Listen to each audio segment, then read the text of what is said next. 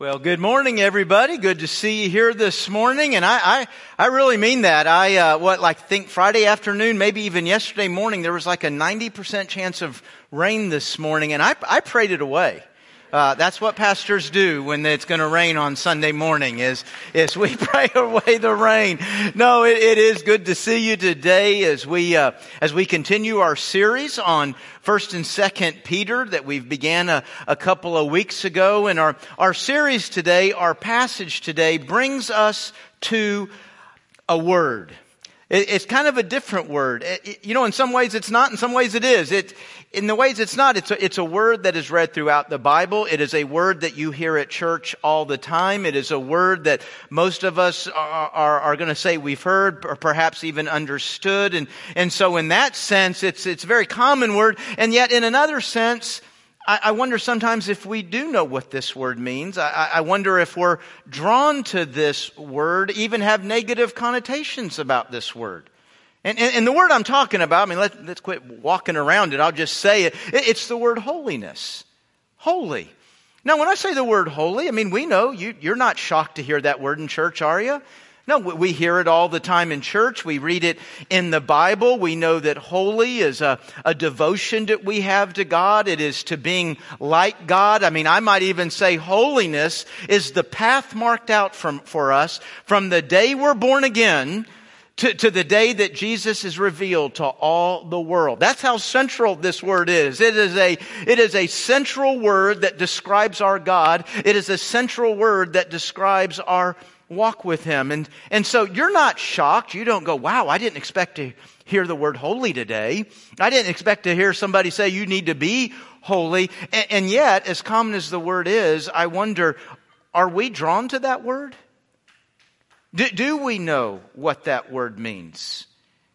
Do you know that somebody that's holy, and maybe the bigger question is, do you want to be like them?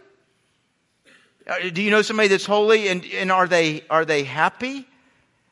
I don't know why it is, but and maybe this is just me, but I think there are some negative ideas that have creeped in about holiness. I don't think it's from Scripture. I don't think it's from God. But maybe we get an idea that holiness, well, that's somebody that really obeys the rules and tries to make everybody around them obey the rules. Or holiness is being weird. or holiness is being a monk. I don't want to be a monk.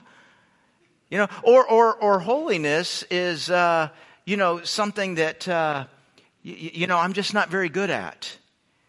None of us are drawn to something we're not good at. None of us wants to do something that we don't feel like we're going to be successful or that we're going to achieve. And I've kind of worked at holiness. I tried that. I don't think I'm very good at it.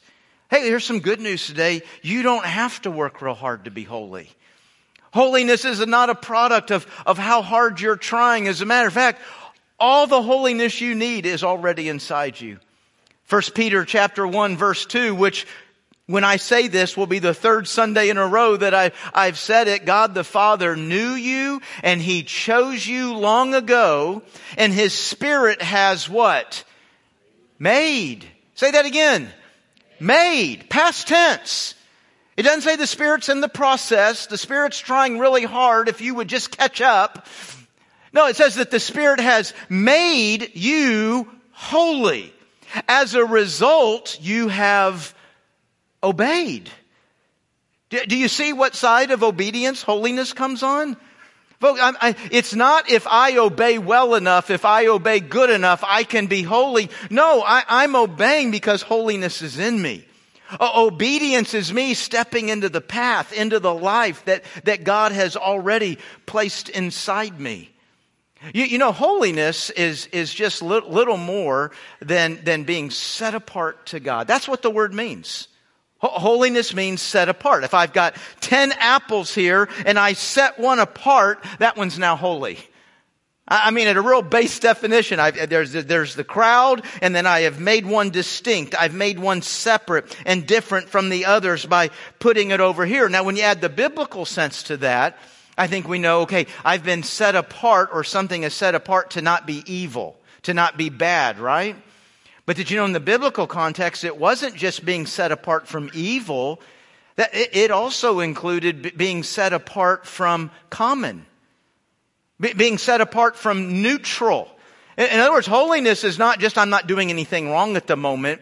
No, I've been set apart to truth and to righteousness and to goodness and to purity. It's being set apart unto these kinds of ideas. Now you and I have been set apart unto God. So I've been called out. I'm distinct from the world, and I'm now in a process of being more and more like God. I mean, that's what holiness is. It's you and I growing to be more and more like God and less like the world. And you want to know the good news?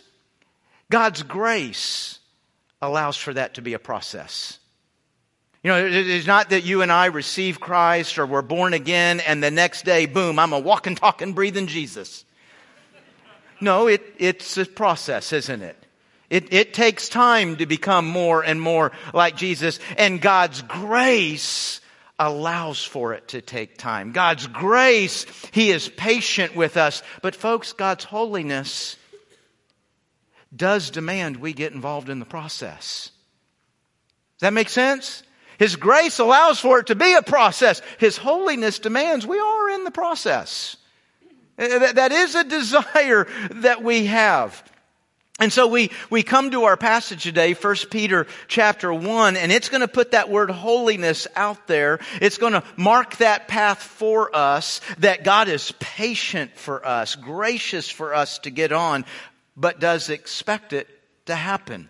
Let's look at that passage, 1 Peter chapter 1, verse 13. If you have a Bible with you, open that up to 1 Peter. Quickest way to get there, go to the end of your Bible, Revelation, and start backing up. You'll go through some real short letters, Jude, 1st, 2nd, and 3rd John, and then you'll be at the 2 letters from Peter. Now, this is our 3rd Sunday. 2 Sundays ago, we just kind of introduced the two letters together, got an overall feel. If we left there with one word, it was probably the word suffering, right? Peter is writing to us about suffering, not all kinds of suffering. And I said he's going to hone in on a particular kind of suffering. Well, guess what? That suffering has to do with holiness. When you and I are being set apart, when we're becoming distinct from the world, that can, in some cases, will bring some suffering into our lives. So we're starting with today's passage, kind of get the groundwork of really what the rest of this is going to be about. Now, to take that on, to stay on the path, man, we've got to have hope, don't we? Man, when you're taking it on the chin, you got to have hope. This gets better one day. And we saw last week, our great hope is the day that Jesus is revealed to all the world. And that hope doesn't mean we just survive another day. It means we wake up into a day to walk in holiness. So let's see how he kind of maps this out for us. Chapter 1, verse 13. So prepare your minds for action and exercise self-control. Put all your hope in the gracious salvation that will come to you when Jesus Christ is revealed to the world. You know what? That's the 3rd time now he has said that line since verse 1. 3 times he has said that in 13 verses. Verse 14. So you must live as God's obedient children. Don't slip back into your old ways of living to satisfy your own desires. You didn't know any better then, but now you must be holy in everything you do, just as God who chose you is holy. For the scriptures say, you must be holy because I am holy. Hey, did you notice how that sentence just rolled out? The scriptures say, and then it's God talking. Folks, you realize when the scriptures are speaking, God is speaking. That's a pretty profound lesson there, isn't it? Yes would be a good answer.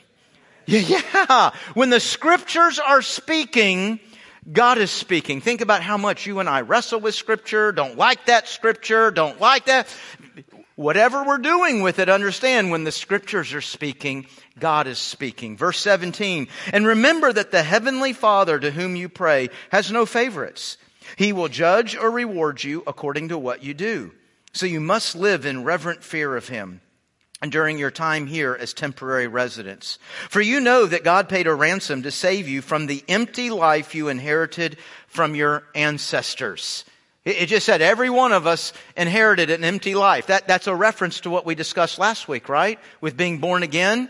Physically, I've had a birth, but spiritually, I'm dead. That's what I inherited from humanity. Spiritual death. I inherited a DNA where I naturally rebel against God. I naturally disobey Him. So that's what we inherited. But look what happened. We were ransomed from that by God. That ransom was not paid with mere gold or silver, which lose their value.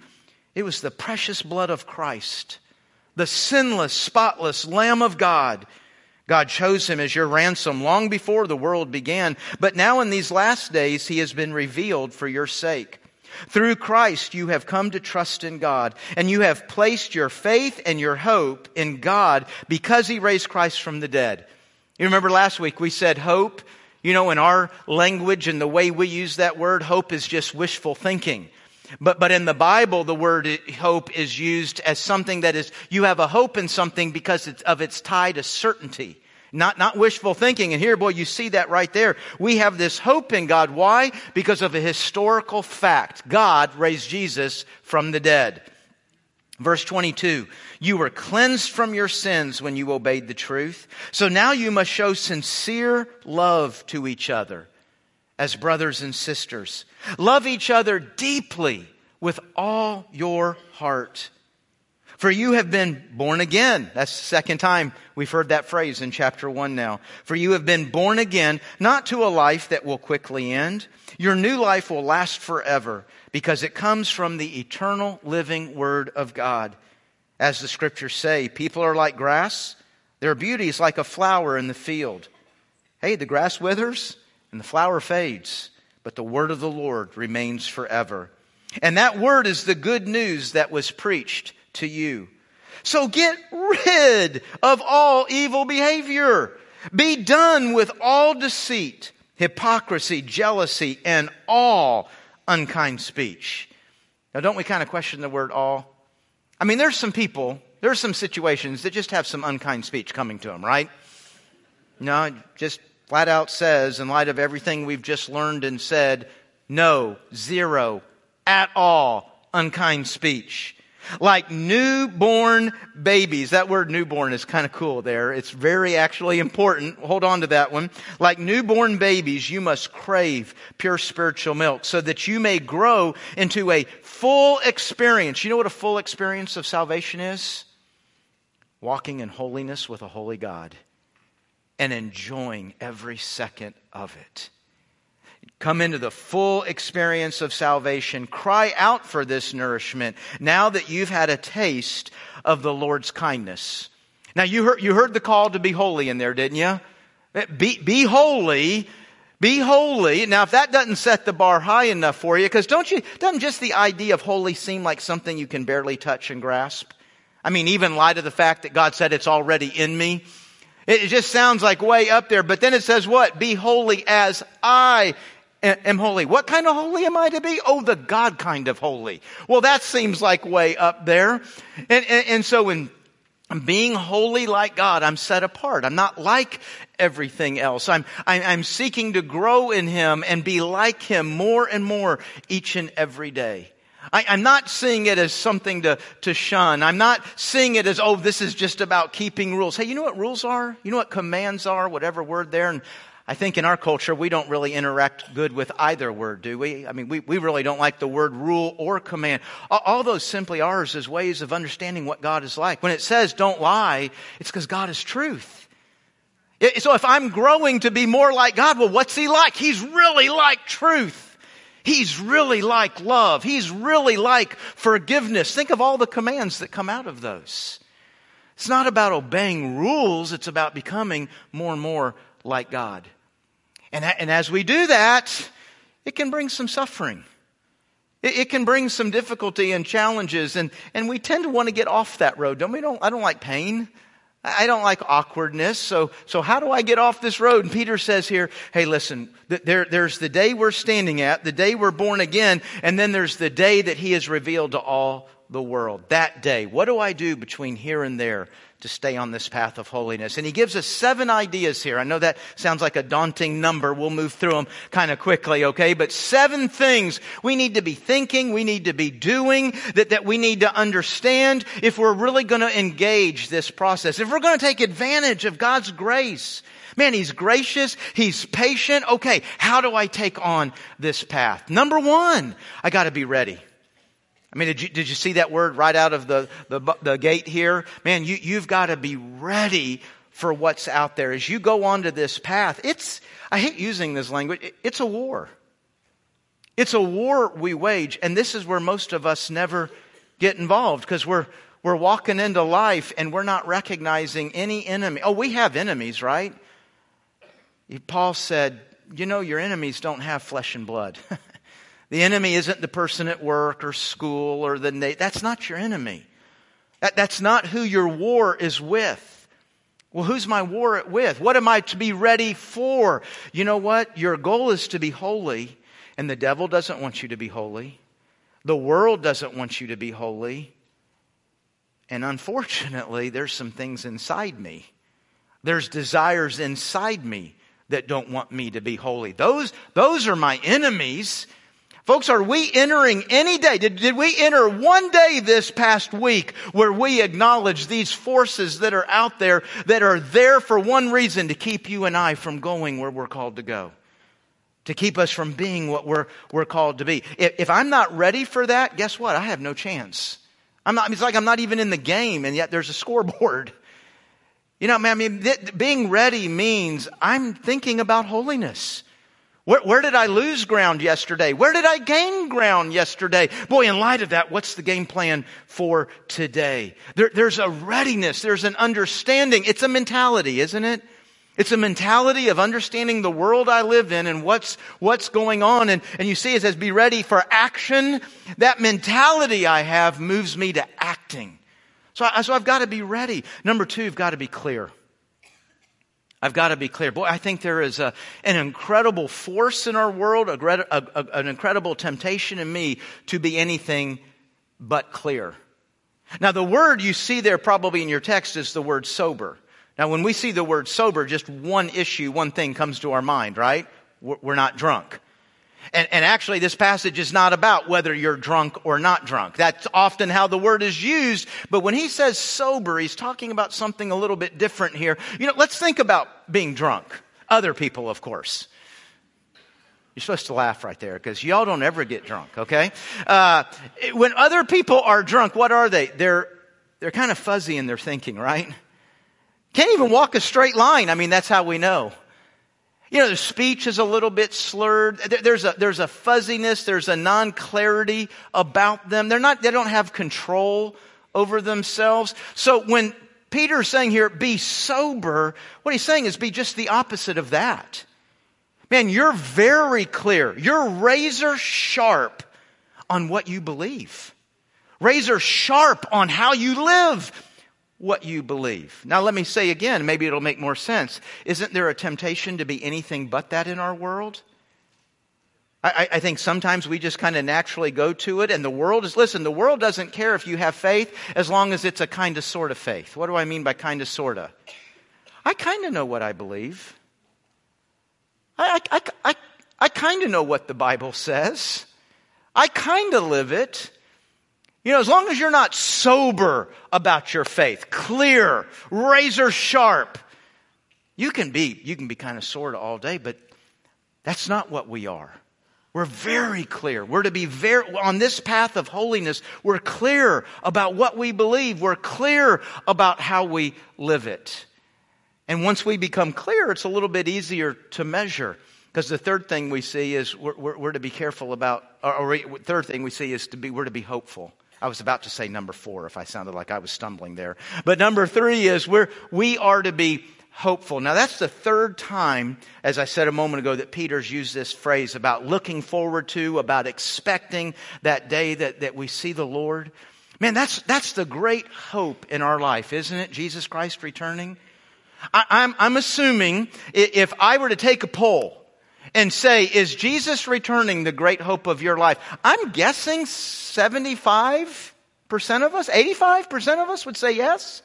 Am I right? 39% maybe? Man, y'all just not with it today. Come on. Yeah, the return of the Lord. That is our great hope. And if we were, oh, no, don't clap now. Yeah, but I mean, I think if we were taking a survey, we would say, yes, that's my great hope. Now, here's the follow-up question to that. When's the last time you thought about it? Can something be my great hope that I never think about? Now, I don't think you and I intend for that to happen. I think what happens, and I'm just thinking pretty innocently of us, I think what happens is just a lot of other kind of current right in front of us hopes crowd in there, right? I mean, hey, there's nothing more important than Jesus returning, but I do hope I have a good vacation this summer. I do hope, how about these graduates? Some of them, I hope I have a good roommate this fall.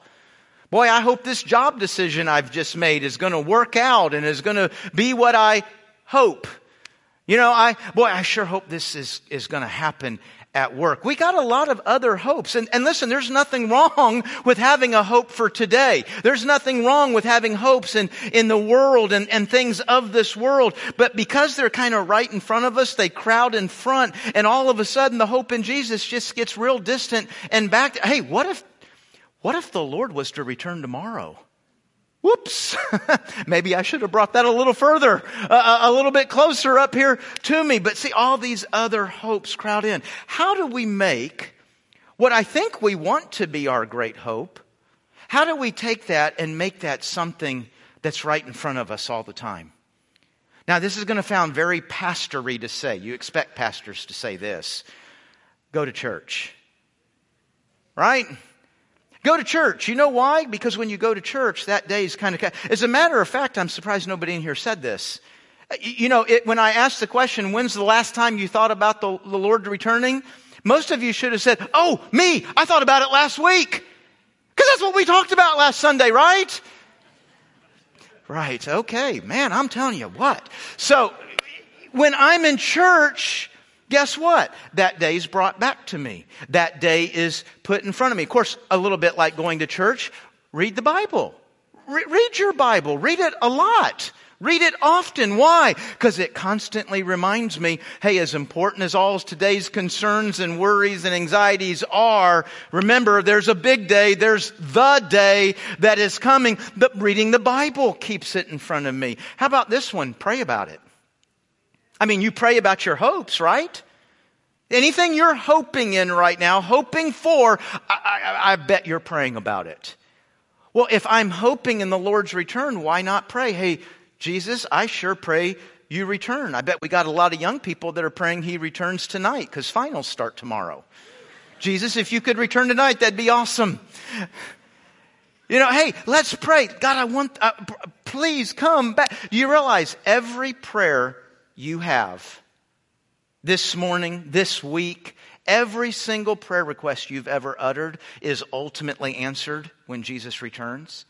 There may be a current answer, a temporary, but ultimately it's answered when he returns. Jesus, would you come back? And may I see that as the great answer to everything. You know, there's another way to pray about the Lord's return. And that is to pray that it in fact would be your hope. You know, I got convicted of this reading a passage just like 1 Peter. It may have been 1 Peter. 3 or 4 years ago, I realized, man, I've been a believer all my life. If you surveyed me, I would say yes. I believe that Jesus is the great hope. Jesus coming back. But I didn't think about it. I didn't think about it any more than you did, unless it, you know, was on a passage I was reading or the preacher was talking about it. And about 3 or 4 years ago, I became really convicted. This is not my great hope. I mean, I would say it is, but my thinking, my practice doesn't show that. So I just began praying, Lord, would you make your return the great hope in my life? Would you make the idea of you coming back the thing that fills me with more joy than anything else? And I don't remember the exact day I started that. It's been about 3 or 4 years ago, but I've prayed it every single day since. I want to keep that hope front and center. Well, you know how I keep it in front and center? Every single day I say, Jesus, make it front and center.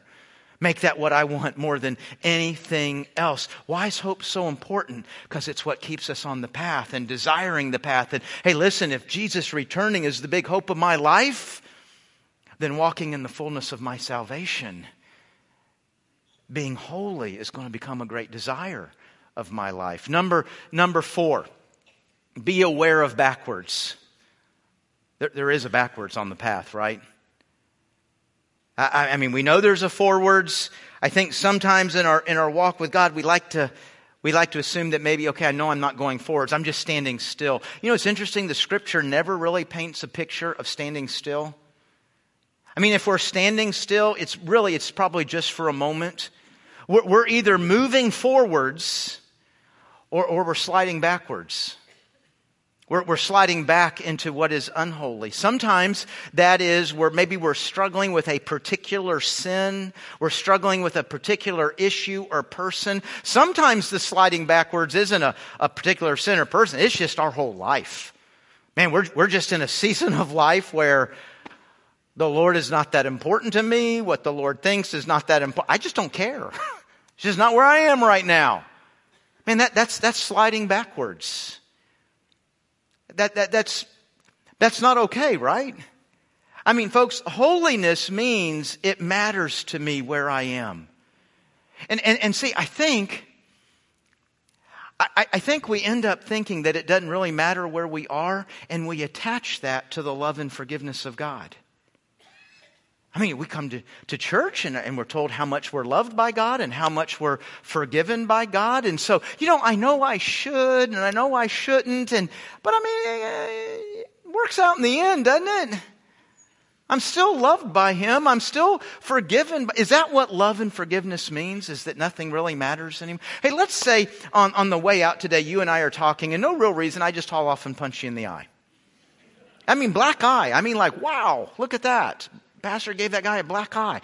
And I pretty soon I feel bad about doing that. I mean, you'd like to think I'd feel bad about doing that, right? I mean, you can see by looking at me, I'm clearly somebody that handles most problems by a fist fight. And so, but I get convicted. I come to you and I say, hey man, you know what? I don't know what I was thinking there. And this was happening. I really acted bad. Listen, would you forgive me? And you're just in a really warm, good moment. And you say, you know what, Pastor? I trust you.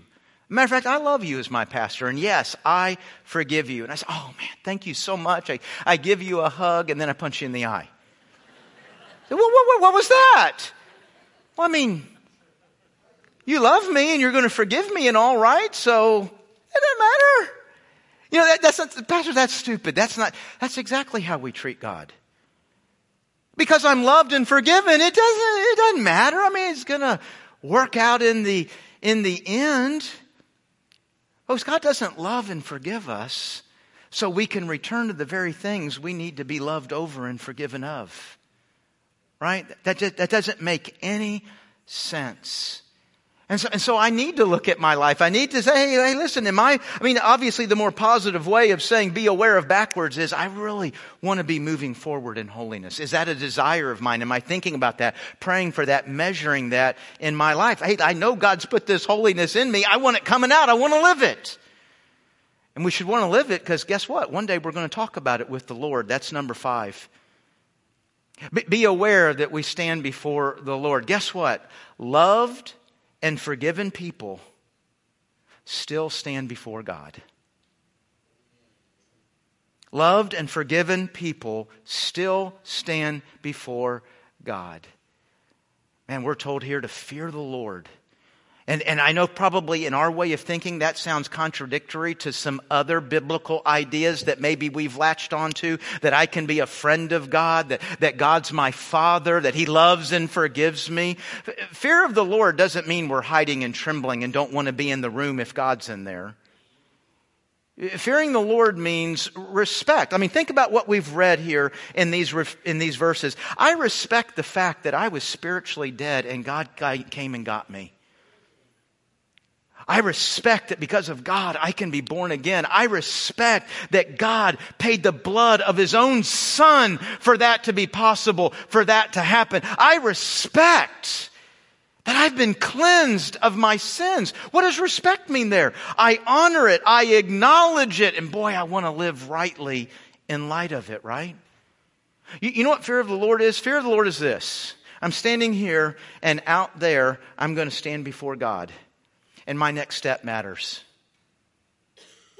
That is a biblical definition of the fear of the Lord. My next step, how I respond, how I act, how I decide, what I do, it matters to the Lord. That's what fear of the Lord is.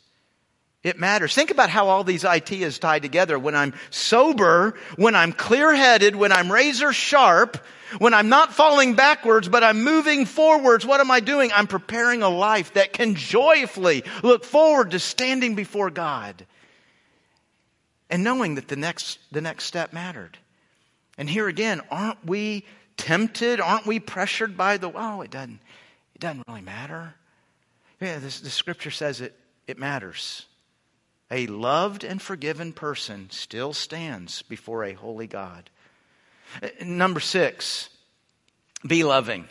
I love that. I love how Peter sneaks that in. The scripture always speaks, folks, to where we are, to what we're doing, to what we need. And Peter, God knew that when you and I, sometimes when we pick up holiness, it can be real easy for you and I to become more devoted to the rules than we are to God.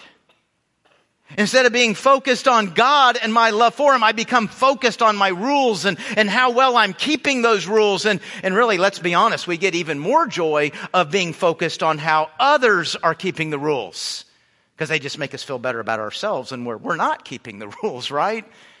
But we can become so devoted to that. And I think that's actually where holiness starts to get some of its negative connotations. Some of us, we've had interactions with the holy person at church and they were mean.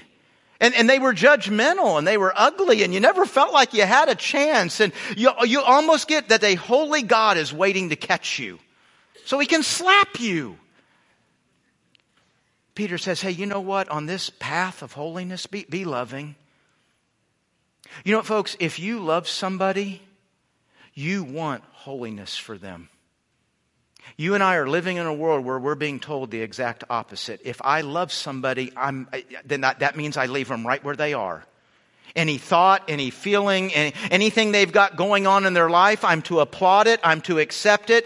Love means I just leave them right where... No, you know what, folks? Holiness means there is a right and there is a wrong. And when you love somebody, you want for them holiness. Now the question becomes how we encourage that in their lives. What's real easy to do is just shake your finger at them. Tell them how bad they are.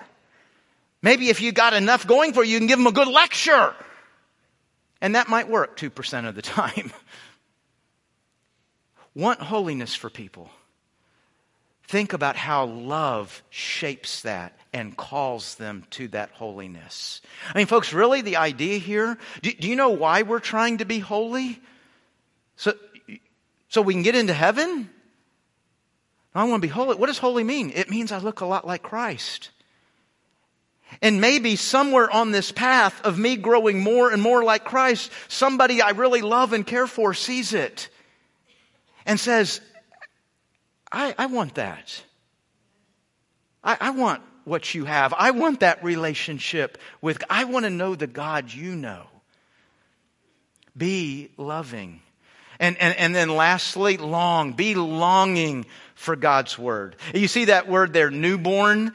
That's such an important word. That's 0 to 3 months. You know why? Because a newborn baby doesn't eat or drink anything but what?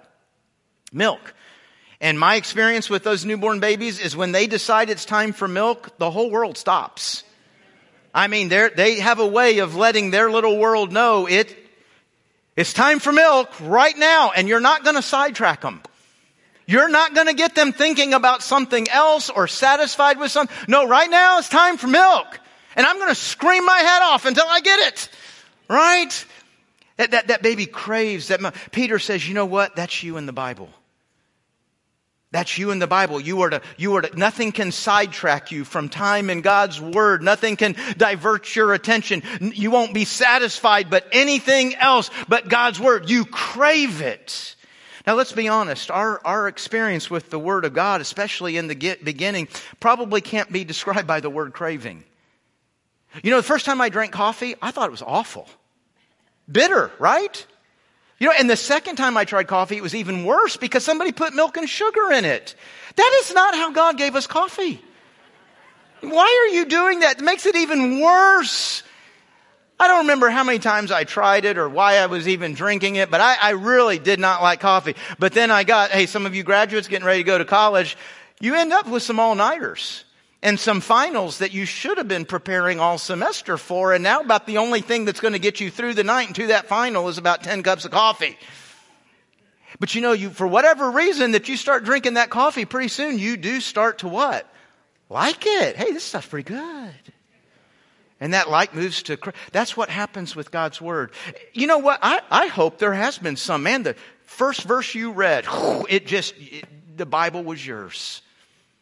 But probably for a lot of us, our first experiences with Scripture didn't draw us back. I don't understand what this is about. I'm not even sure I like it. I'm not sure I agree. But you know what? You discipline yourself to keep coming back and to keep coming back and to keep coming back. And guess what? And I prayed this for a long time, and I've really seen God answer it. David says, you know, your word is like honey on my lips.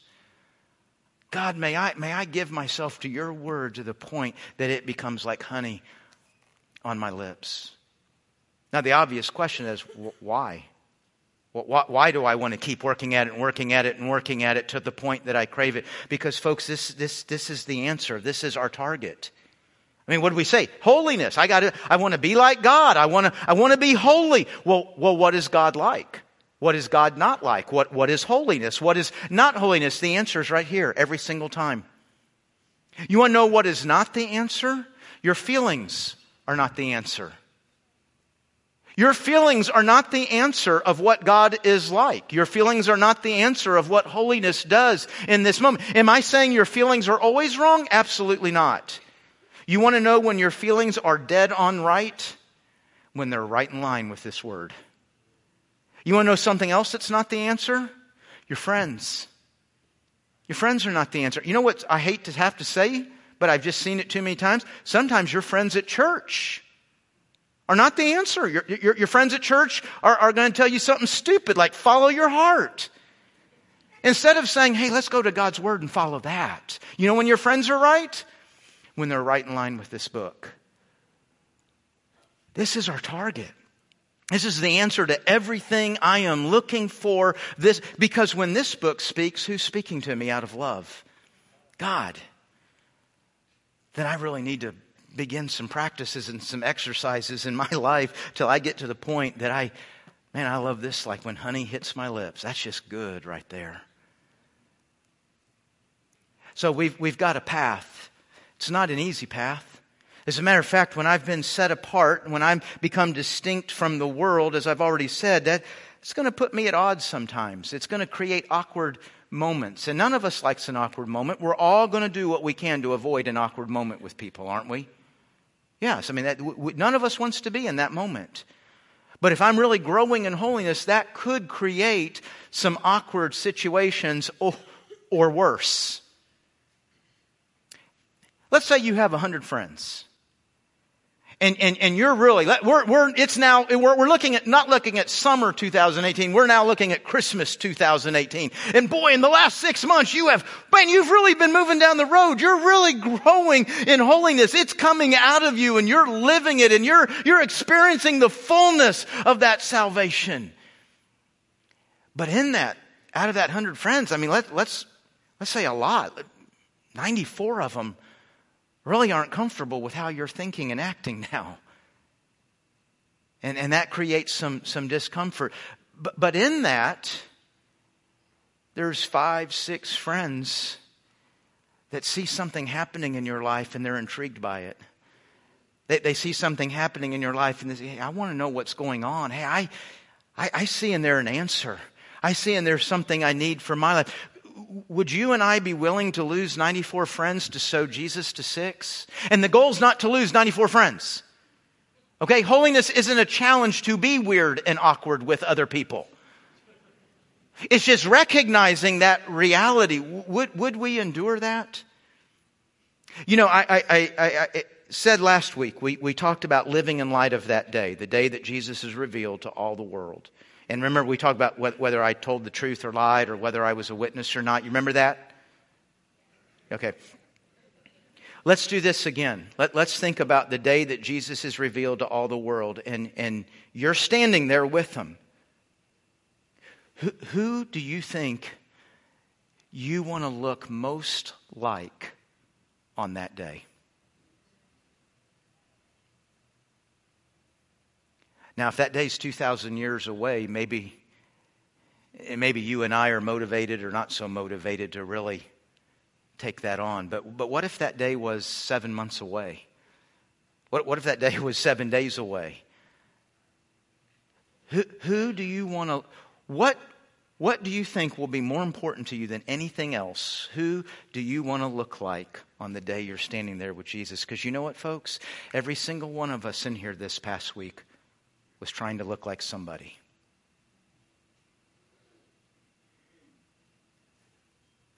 Who do you think you'll want to look like on that day?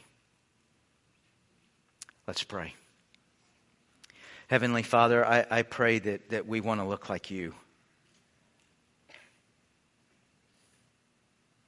And I pray that in the process from this day to that day of wanting to look like you and be like you, to bring out in me what has already been birthed in me. Lord, I pray in that process that there's people in my life, in my school and work and neighborhood, there's family, there's friends. Gosh, Lord, I pray even strangers. I just pray in watching me live that they'll see something about Jesus and they'll want that. Oh, Lord, help me to take the next step in light of that opportunity. It's in Jesus' name that we pray. Amen.